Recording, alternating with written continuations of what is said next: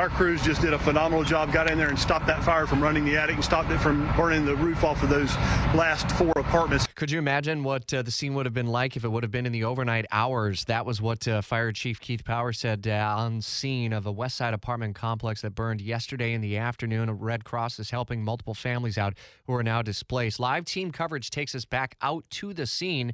And CBS 47, Fox 30, Action News Jax's Gretchen Kernbach. And still this morning, you can see the damage that was left behind, Gretchen. I've been watching your tweets and coverage on Fox 30, Action News Jax this morning. Yeah, and as a matter of fact, when we got out there this morning, right at 4:30 a.m., and up until now, still a very strong, smoky smell as well. But of course, as the sun goes up, we get a better look at the damage. The caution tape is blocking off the door. The door is boarded off as well, so no one can get inside the building.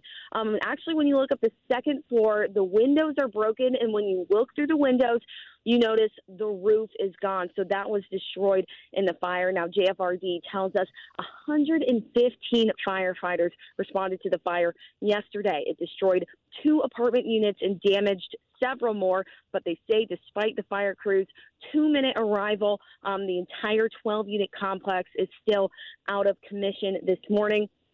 And 11 families are displaced because of this fire. And right now, we do not know the exact cause of the fire, but we are working to learn more this morning. All right, and the Red Cross, again, helping those families during a disaster that no one saw coming. Gretchen, appreciate the update, and we'll certainly hope for the best and a quick recovery as those families get back on their feet.